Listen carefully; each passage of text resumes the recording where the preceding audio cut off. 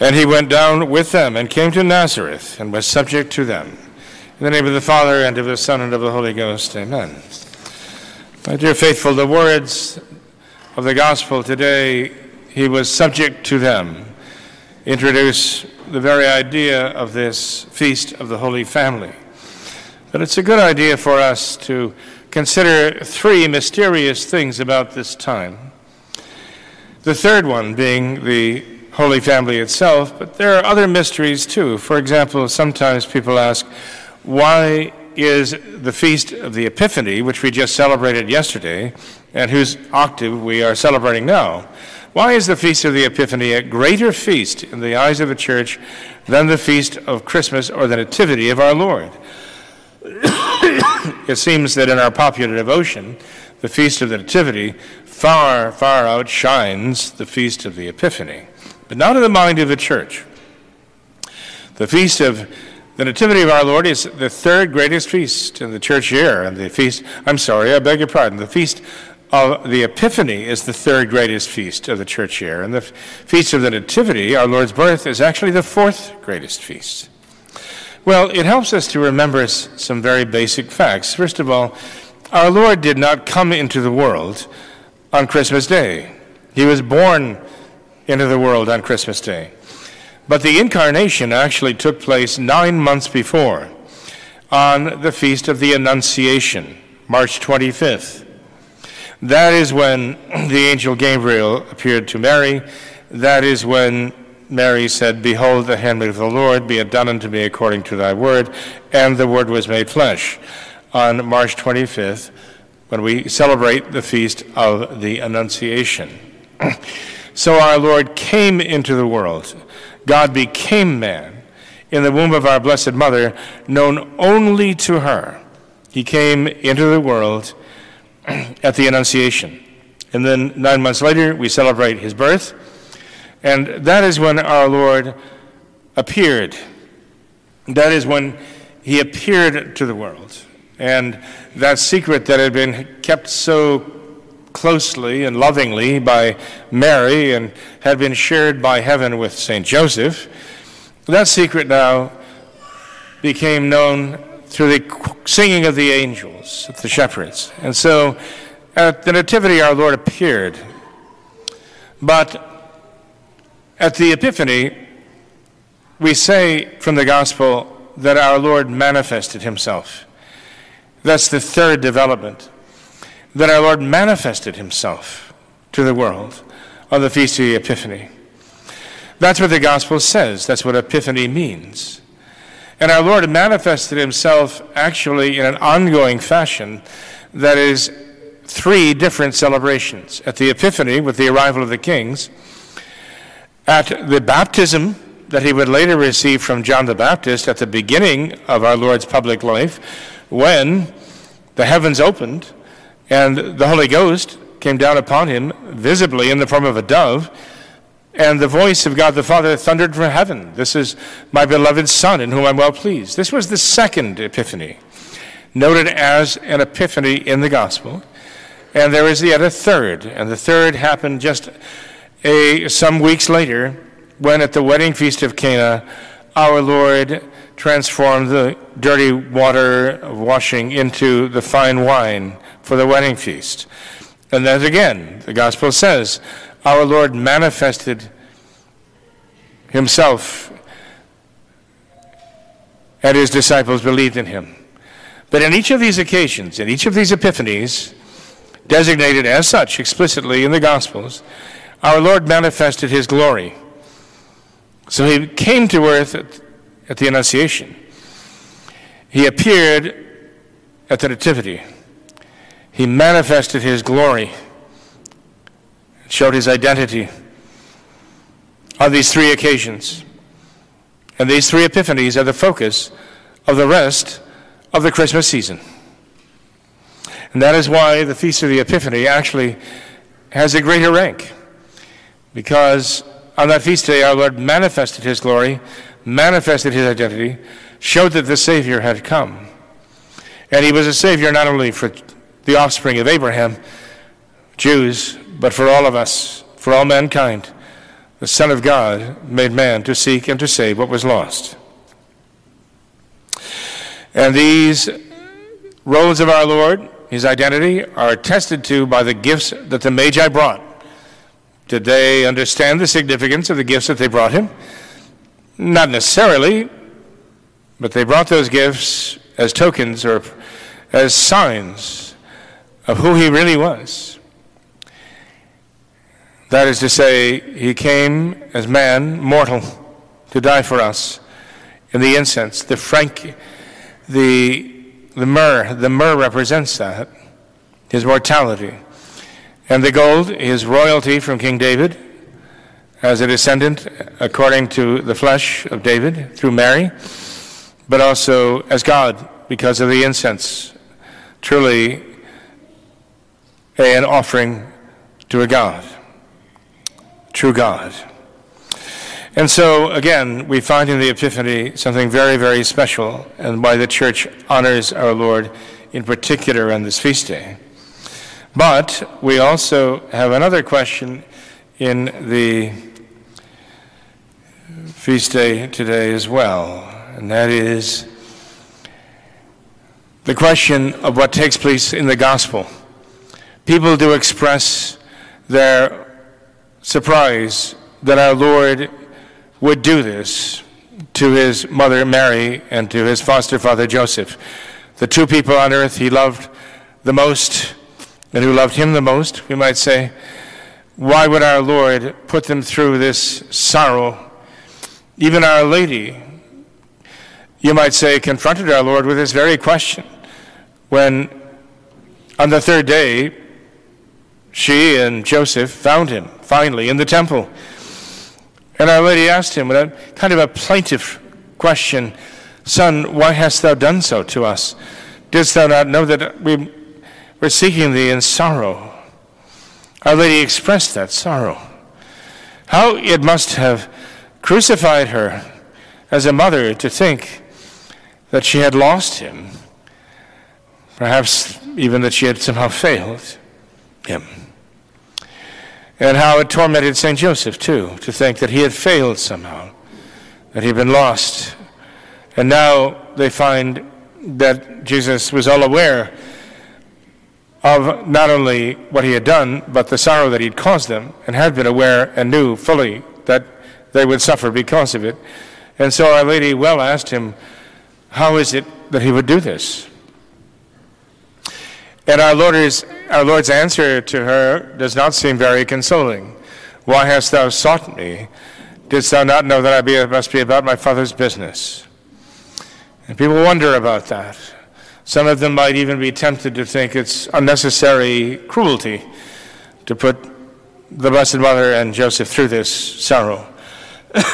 But God knows better. It was all part of a divine plan that was necessary. You see, one thing that this shows is the mind of Mary, and to a certain extent also the mind of Joseph too. Because 12 years before, the angel had come to Mary and told her the divine plan that her life would be bound up with the life of the Savior. Mary knew from prophecy that this would be a life of suffering. She freely accepted it. "Behold the handmaid of the Lord, be it done unto me according to thy word," she said. And she meant it. And you know what? The event of the gospel today shows that in a very powerful way. That Mary was able and willing to accept what God wanted of her, what she understood, but she was also willing to accept the things that she did not expect and the things she did not understand. And that shows how fully her will was united with the will of God, that she was able to accept all of those things. You and I may be willing to accept the things that God is asking of us when we, let's say, make a special offering of something because we have our own purposes. But it's very difficult for us to accept something that we don't expect and that we don't understand. When God wants us to carry a cross that seems to be, well, pointless, superfluous, meaningless, certainly not something we would choose, and something we don't understand. How does this fit? Why is this happening to me? But you see, the Blessed Mother is so far beyond us in holiness. She was willing to express to her son the fact that, yes, what he had done had caused them great sorrow, and yet she was willing to bow her head as the handmaid of the Lord and accept this. And that's what separates her from you and me. It puts her apart as a great saint, that she was willing to accept this in faith and hope and charity. She is willing to accept this from the hand of God because she is full of grace. And the example she set by this is a wonderful example, if only we don't miss it and start applying our own feelings to it, because we don't think as she thought, because we don't see the point. And if we don't see the point, we don't accept. It wasn't that way with Our Lady, though. She knew there was a point, and she knew God would make it clear to her in his own good time. Perhaps it became clear at the wedding feast of Cana. You notice when the angel came to Mary at the Annunciation, Our Lady's response was a question. How shall this be done? Because I know not man. She had vowed virginity. When this happened here on the finding of the child Jesus in the temple, Our Lady came with a question. Son, why hast thou done so? At the wedding feast of Cana, Our Lady pointed out, almost in a subtle and implicit question, they have no wine. A request was in her mind and heart at that time. And so Our Lady was learning the ways of God in a way that required great sacrifice. It didn't come automatically. It wasn't all previously made known to her. It wasn't anything less than a cross at many times. The flight into Egypt was a cross. This encounter in the temple was a cross. Yes, even the wedding feast of Cana was a cross for her, because she knew that she would have to part with him in the way of having no more that happy home life, that now his public life would begin, because she had asked for it. So Our Lady was willing to learn. Even as the Gospel says, our Lord grew in wisdom, age, and grace before God and man. So Our Lady also was willing to learn. But always we find her steadiness, complete devotion to the will of God, and nothing would shake that. Nothing. So there's a very important answer to the question we have, why would our Lord do this? Because it was part of the divine plan. It was necessary for Mary and for you and me today. But the third thing is the family. The Holy Family. How does the Holy Family apply to you and me? How does the Holy Family somehow correspond to your family and mine? I mean, after all, we had a family on the face of the earth consisting of the Son of God himself as a sole child of the Virgin Mother. We have a Virgin Mother who was conceived without original sin. We had a Father who was chosen by God to take his place, stand in his place on earth, and a man who was very, very holy and completely, again, devoted to God's will. How does that apply to us who are born in original sin, who are baptized, and have, shall we say, seconded the sin of Adam in our own souls by our own mortal sins many, many times, and needed God's special forgiveness, even to remain in the state of grace? And we struggle, and we find ourselves immersed in a very godless world. How can we relate to the Holy Family? Were they really a family in the genuine sense of the word? And the answer is absolutely, they are family. But they're the Holy Family. Why are they a family? Why are they the Holy Family? Well, they're a family in a number of ways, actually, even according to their ancestry. Joseph, Mary, even our Lord Jesus Christ through Mary, they're all descended from the bloodline of Abraham. They all descended from Abraham, who had received the promise, which was fulfilled by our Lord, the coming of a Redeemer. And so they actually ancestrally all shared that bloodline, and they really had that family, that great family, descended from Abraham as their common origin. And they also were a family in their bonds between them. And the bond was a bond of love. Our Blessed Mother really is the mother of the Savior according to his humanity. And he really is her son. And he loves her as a human son loves his human mother with a great love. But he loves her with an even greater love than that. as she loves him with a greater love that goes beyond him being her son. She loves him as her God and her Savior as well. And St. Joseph truly loved Mary and loved the child Jesus. This foster father and this true husband of Mary was there by God in that role of protector and guard, and so he fulfilled that role out of love. So we have to see in the love that united them, there really is the love of father. There's a love of fatherhood in Joseph. There is the love of motherhood in Mary, and there's the love of the child, grateful for Mary and Joseph. And he was grateful to them, as only God can be grateful. And truly there was this bond of family life there. They showed this in their joys together. They showed this in their sufferings together. The Holy Family sees the shepherds leave, sees the kings leave, and Joseph is warned that the soldiers of Herod are on their way. He's warned in a dream to take the child and his mother and to flee. And so this little family, this little nuclear family, as they'd like to call it today, I suppose, makes its hasty departure from whatever security it had or comforts it might have had, and goes into exile and takes what it needs and supports itself, and actually becomes a blessing on a foreign land, because they come there not to take but to give. And they find refuge there, but they give so much more than they took from being in Egypt. It was actually a model of the time that Jacob's sons and the descendants of his sons were in Egypt. So the Son of God had to be there in Egypt in exile. But the Holy Family's sufferings did not begin there.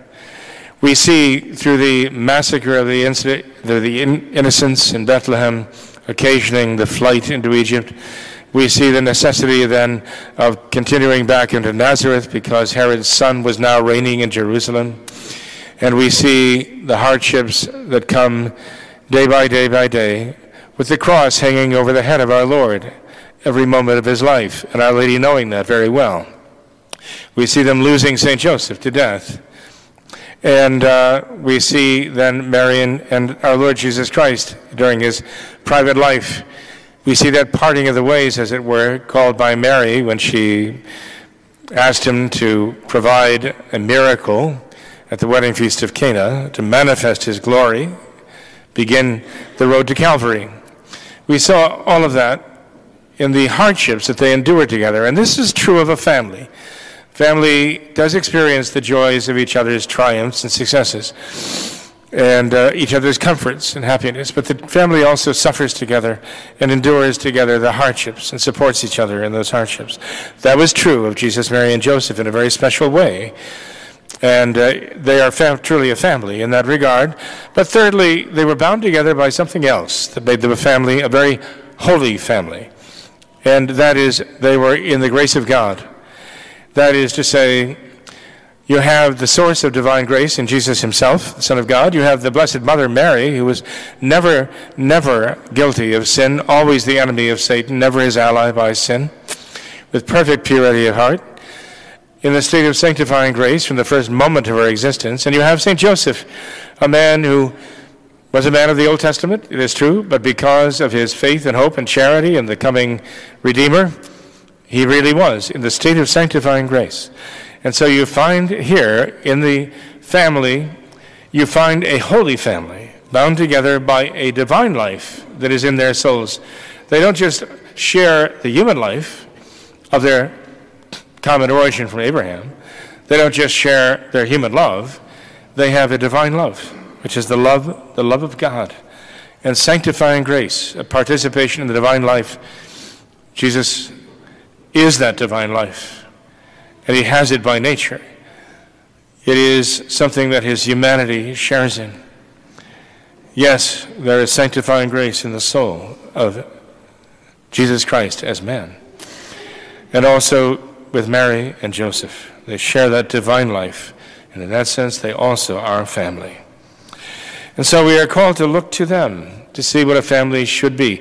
You see, we might see in the Holy Family the divine family of eternity. We might see the communion of saints in this Holy Family. It is exactly an image of the union of the saints and the angels with Mary as mother and God the Father in heaven, and how they are united in that same bond of love that we found in the Holy Family here on earth. That they are the archetype, as it were, of the communion of saints and the family of those who are destined to love God and rejoice in him forever. This is the Holy Family that is set out for us. And we must strive to follow this wonderful example if we are ever to join the great family of the saints in heaven.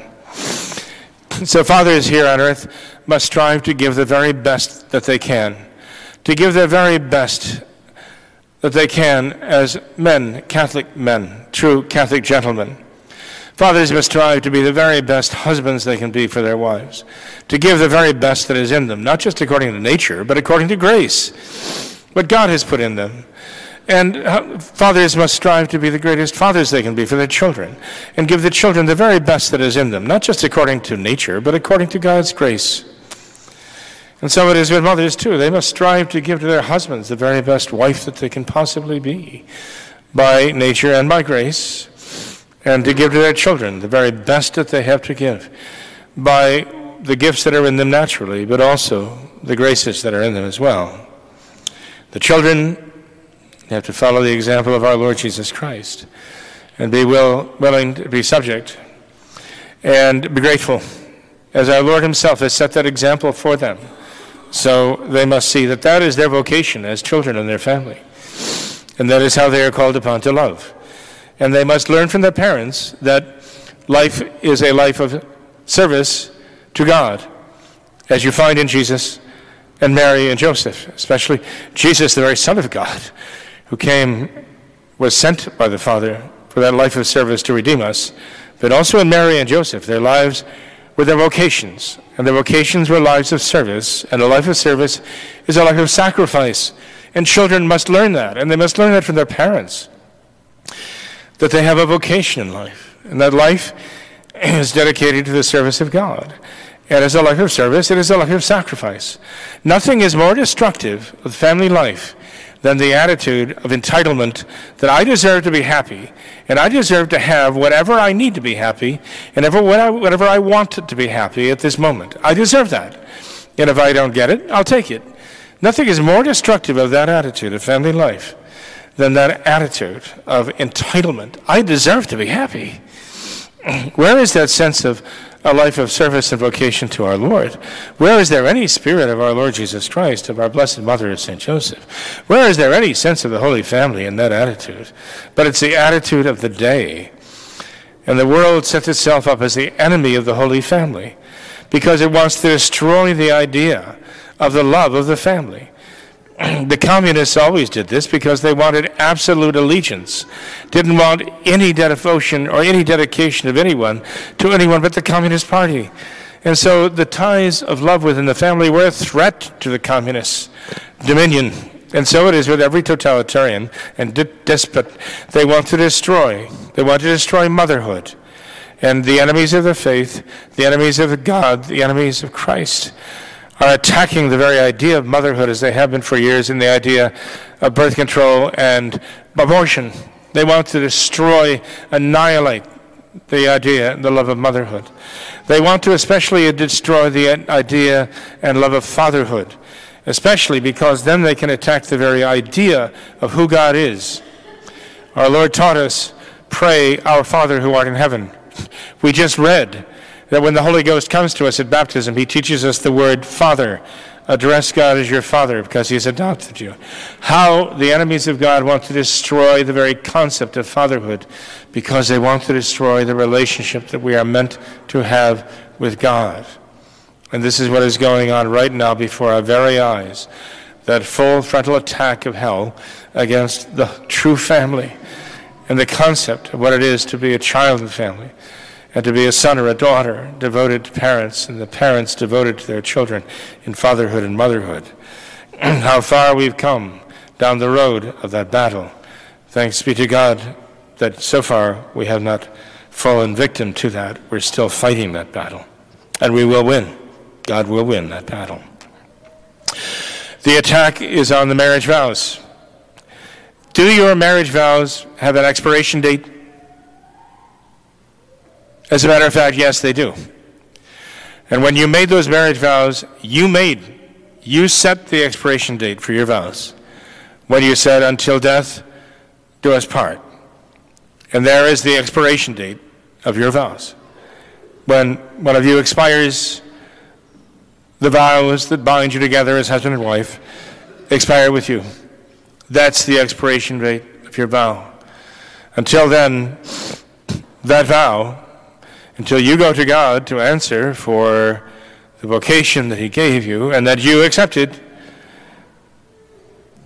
those vows are in force. And you have a solemn obligation now to live that vocation. Again, to really live the vocation is to be not only a husband and a father and a wife and a mother, and consequently a son or a daughter, but to be the very best husband and father, wife and mother, son or daughter that you can be, by nature, the gifts that God has given, and by grace. That is what is required of us, to follow in the footsteps of this holy family, to take our places finally with them someday in that great holy family in divine life. May God bless you. In the name of the Father, and of the Son, and of the Holy Ghost, amen.